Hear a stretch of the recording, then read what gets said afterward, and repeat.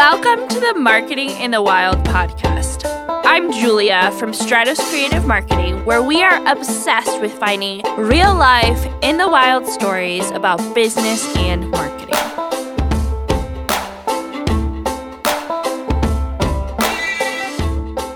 Everybody, I'm excited to introduce you to a new friend, Jenni. Jenni, first of all, say hi to everybody. Hey guys, hey. We're excited to have you. Jenni, what is your business name? My business is Jenni's Ugly Chocolates. Okay, so when I first came across this, ugly chocolates, tell me more. How did that happen? A lot of people are upset that I call them ugly. When I first started, it became a business from a hobby. And so when I was practicing and trying to figure out how to temper chocolate, real chocolate, it was very difficult. And everything came out just really funky looking with streaks and specks. And eventually I got better at it, but it was too late. My friends were asking for my ugly chocolates to give to friends, to serve at a party. And they would just say ugly chocolates. And then it just stuck, and it's been with me since. So now it's I'm not going to lie. I love it because when I first came across your Instagram, I was like, first of all, who's selling ugly chocolates in this universe? But it's something that has stuck with me, just like it seems like it sticks with your people. So, so how did you get into this hobby? My children were very young. I had a 4-year-old and a 1-year-old, and I just needed stimulation. I needed creativity. And so, like a lot of moms, when you've got the little ones, you're going nuts and you need to do something. You need some kind of creative outlet, especially if you're not working. And that wasn't an option for me because everybody had been laid off. So I'm stuck at home and I'm trying to live in this world with these tiny people, and I just needed an outlet. And so chocolate was interesting to me. I like to make little bonbons. I'm from Kentucky. And so my dad and we would make caramels. We would play with different candy recipes. There's one in Kentucky called Kentucky Cold Cream. It's very difficult to make. And so we dabble in that. But his favorite thing to make is bourbon balls. And so I had challenged myself to make a better bourbon ball than my dad. I love it. Some good, healthy competition. Yeah. So I wanted to put more bourbon into it, but he was dipping them, and it was proving challenging for me because I was using real chocolate. I didn't understand it at the time, but you can't really do that. And so the liquid and the chocolate, they just don't mix. And so it was seizing up and giving me trouble. And so I decided to do this molding technique where you kind of make a shell, and then you fill the shell, and then you cap the shell with the filling inside. And that way I could get more bourbon inside of the bourbon ball. So that's where it all started, was me trying to one-up my dad. Cool. I love it. And some good Kentucky bourbon. That's awesome. So how long have you been doing this? I think about 8 years now. Okay. Wow, that's a long time. So, all right, so you started making these chocolates, healthy competition with your dad. Your friends started asking about them. When did you decide, this is going to be a business? I was selling at the Uptown Umbrella Market. We had this little market, community market in the summers. I was selling there. I was freezing them and taking them to the market because it was wicked hot. And had a really great feedback. People were loving them. I had some regular customers. It was going really well. And then I entered my sweet potato crunch in a competition with our statewide magazine, which is called Our State. And they had a Made in NC Awards competition. I entered it. And when I won the food and drink category that year, that's when it became a business. Okay, that's cool. I mean, that's innate PR, because then suddenly you're in this magazine and people are wondering where they can get this too. So yeah, I was selling on Facebook. I didn't have a website. I didn't have a shop. I didn't have anywhere where I was selling them, other than the market or just by word of mouth. And so all of a sudden I'm getting like hundreds of requests for a menu. And I'm like, I don't have a menu. I wasn't expecting to win this. So that's awesome. So tell me about what are some of the biggest changes that have happened since those early days? I would say the biggest change is in me. Okay. Because even though I started out just like, oh, let's see where this goes, I had a lot of advice about what you need to do to have a successful business. You need to get a loan. You need to, hire people. You need to hire a manager. You need to get the equipment. You need to get a space. And I was so overwhelmed by that advice because especially with an artist background, I don't have any business background. I'm not a mathematical person. I love it, appreciate it. I can't do it. I'm not a great organizer. And so, and everything was in my home, and I've got these kids and I'm still the caregiver. I have to figure out how to make all of this work. And so I've had to grow and change with every step of the business. We've just, been growing it by baby step and baby step and baby step. And every level I have to redo the infrastructure to be able to accommodate it. But also I'm having to change the way that I think about business and the way that I think about how I'm going to move forward with it, how I'm going to grow in it. And I've had to educate myself on everything.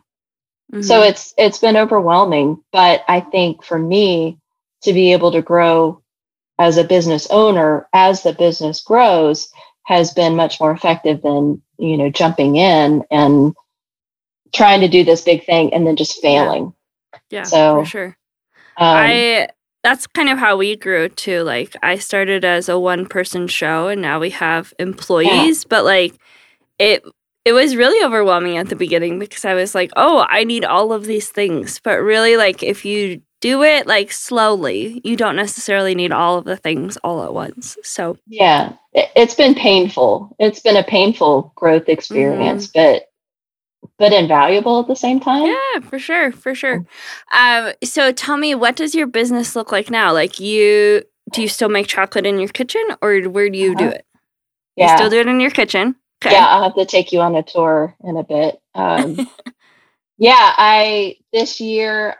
This past year, I became an LLC. I was a sole proprietor before. So that was a big change in the way that we do a lot of things. So became a sole proprietor, and then I bought a larger machine. It was from Italy. It's a continuous tempering machine. So before I could process about 10 pounds at once.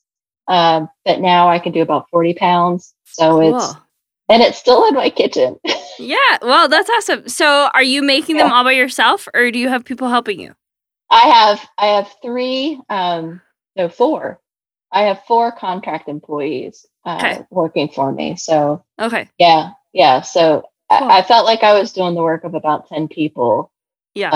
Before as the business owner, and then all the things. And so now I'm hiring out whatever I can. Yeah. So who are you mainly serving? Are these individuals who are purchasing chocolates, companies? Tell me a little bit about that. Both. That's a great question. I'm selling mostly on the web through my website, which is jennisuglychocolates.com, Jenni with an I. And then I'm also selling locally at, it's called the Farmers and Makers Market. It's here on Dickinson Avenue here in Greenville, North Carolina. It's like an artisan market and also like a farmer's market. So there's produce, there's artwork, and there's a coffee shop, and there's chocolate. So I've got a chocolate case there. So we're selling locally. And then also doing corporate. I love corporate orders so much. So we're trying to expand in that direction because it's amazing. They know what they want, they know what they can spend, and they give you plenty of advance notice And then you can just make a great product, and then they hand it out to all kinds of people, and then it's exponential. It's yeah, for sure. My favorite. Yeah. So like, how are you reaching so obviously like the people popping into this like farmers makers market, like they're seeing your chocolates. How are you like marketing yourself? How has that worked? Mostly through our state magazine. Okay. All right. Sweet. That's awesome. I mean, that's like a huge bump. So it was huge. It was life-changing because it's been 5 years since I had entered that contest, and it's still my number one referral. Top referral amazing. On my website. So I still get that little bump, and they usually do like a little plug every year. And I saw when they redesigned their website, they reorganized it so you could see past winners. That I got another bump from that. So I mean, it's the gift that keeps on giving. So and I also entered the Made in the South Awards of Garden and Gun magazine last year, and was not a finalist, like a semi-finalist. And cool. And so then they kind of picked me up and put me like, here's some great mail order gifts. You can use, these are great mail order gifts. And so I was able to get a little bump from that, and I entered again. So we'll see what happens this year. Cool. Fingers crossed. That would carry me for the next 10 years. I wouldn't have to ever market again. But otherwise, it's word of mouth. It's just plugging stuff on Facebook and Instagram. Which makes a ton of sense because, it's chocolate. Like, people recommend chocolate to each other. Like, and you always want to try them before you buy them. So if you trust somebody's taste, like, then you're going to be more likely to buy them. What's like your most popular flavor? The most popular is sweet potato crunch. Okay. So it's a bonbon with all of my chocolate is semi-sweet. So it's a semi-sweet bonbon. It has a creamy filling, which is made from sweet potato, local creamery butter. They're just down the road. Cool. It's got a local distilled sweet potato vodka. It brightens it up, a little bit of cinnamon, a little bit of bourbon, and then that creamy, warm, gooey center. And then beneath it is it's on a pillow of toasted roasted pecans, salty. So you got the salty sweet crunch, and then my homemade toffee bit. So it's pecans and toffee, and then the creamy sweet potato, and it's so good. Everybody go order it. That sounds amazing. So do you get to clearly this is something you came up with? How do you experiment? Tell me about that. I just kind of get in the mode, just really get in the zone of thinking about the chocolate and its flavor profile. And then everything I taste while I'm kind of in that mental state just kind of goes like, hey, I wonder how this would be with chocolate. I wonder how this would be with the chocolate. And that's where I came up with the sweet potato, because it just happened to be over Thanksgiving. I'm like, how would it be with the gravy? How would it be with the turkey? How would it be with the green beans and sweet potato? It wasn't a difficult jump, but it freaks people out that there's sweet potato in the chocolate. I think it's amazing. It sounds like a sweet potato pie, let's be honest. Right? So it sounds amazing.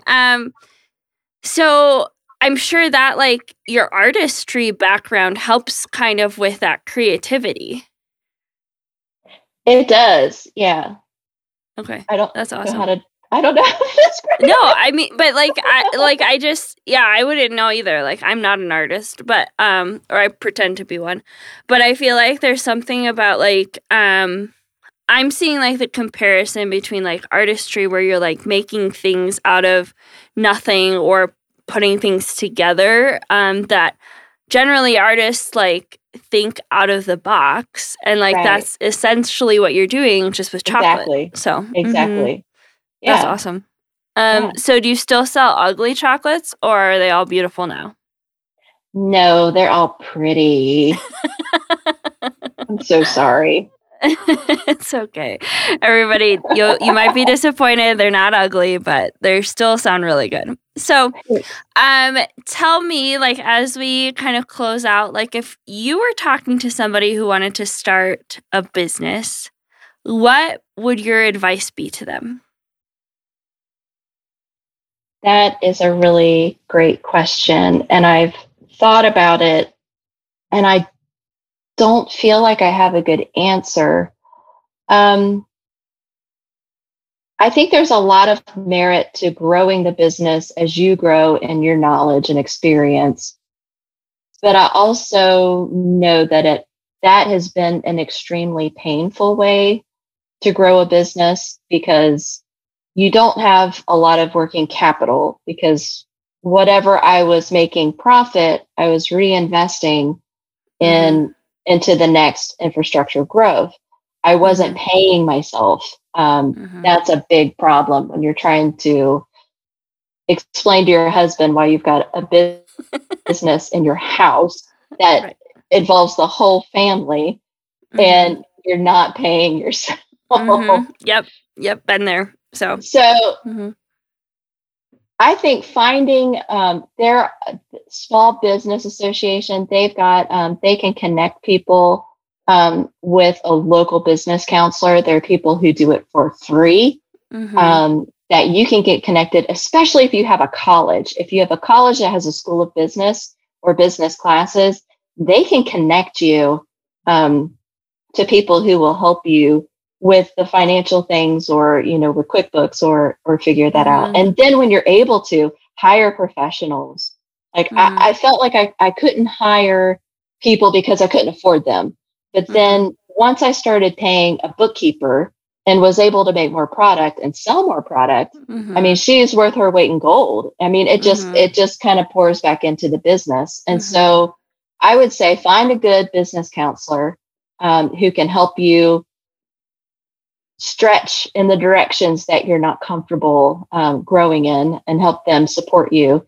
And then hire professionals who know what they're doing, even if it seems like it's out of reach, or you have to borrow a little bit of money to hire them. Totally worth it. That investment has just been invaluable to me. For sure. I think that especially like when you hire somebody, we don't really think about how much our time is worth as business owners. Like, if per se, like just using like simple numbers, a bookkeeper costs $100 a month, and I can make $100, and she can do the work in an hour, and it takes me 5 hours. Like, suddenly I can go out and use those 5 hours to make $100 to pay for her. And then some. And so I think we don't always think about stuff like that. So we don't. We really don't. It's hard to put a dollar amount on your time, but man, it adds up. And also your sanity. Like, I'm with you, Jenni. Like, if I didn't have to look at numbers, like, the world would be better for it. But and so I'm really grateful for the people in my life who help me with that. Like, I still have like a read on the pulse. Like, I know where our business is at. Like, I could tell you our numbers generally, but like, I am so thankful that I have people in my life who actually know what they're talking about looking at those numbers. So, exactly. Yeah. So, Jenni, if people want to find you, buy your chocolate, how should they do that? They should open their door and just yell for me, and I will show up with a suitcase. From North Carolina. Yeah. I'll just magically appear with a suitcase full of chocolate and let you like a sale. And all your dreams will come true because she'll deliver a suitcase of chocolate to you. So that's right. You can find me on my website, which is Jenni with an I, jennisuglychocolates.com.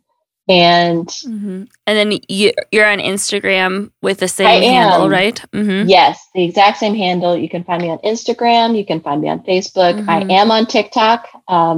Sweet. Good for you. I try not to do too much because it's a rabbit hole of creativity. So. Oh my gosh. Yes, 100%. Or for me, it's like a rabbit hole that sucks you in and you're just like 2 hours later, you're still watching videos. So I know. people are so creative. That's one of my favorite things about TikTok.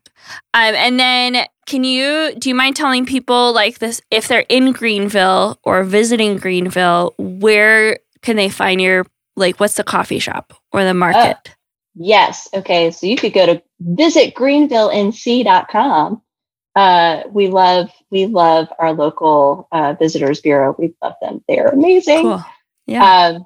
You could go, if you want to visit Greenville, North Carolina, you can go to Dickinson Avenue, and you can go to the Farmers and Makers Market. I think it's 714 Dickinson Avenue. Okay. Always going to be mad at me if I can't get that address right. It's okay. It's on Dickinson Avenue. So, and no worries. Sweet. Well, that sounds great. And like this, what was it called? The sweet potato crunch? Yeah, sweet potato chocolate? crunch. Yeah. All right. So if you're there, you have to try it. So, Jenni, thanks for joining us. I appreciate hearing about your story and all of the really cool things that you're up to. Thanks, Julie. I appreciate you.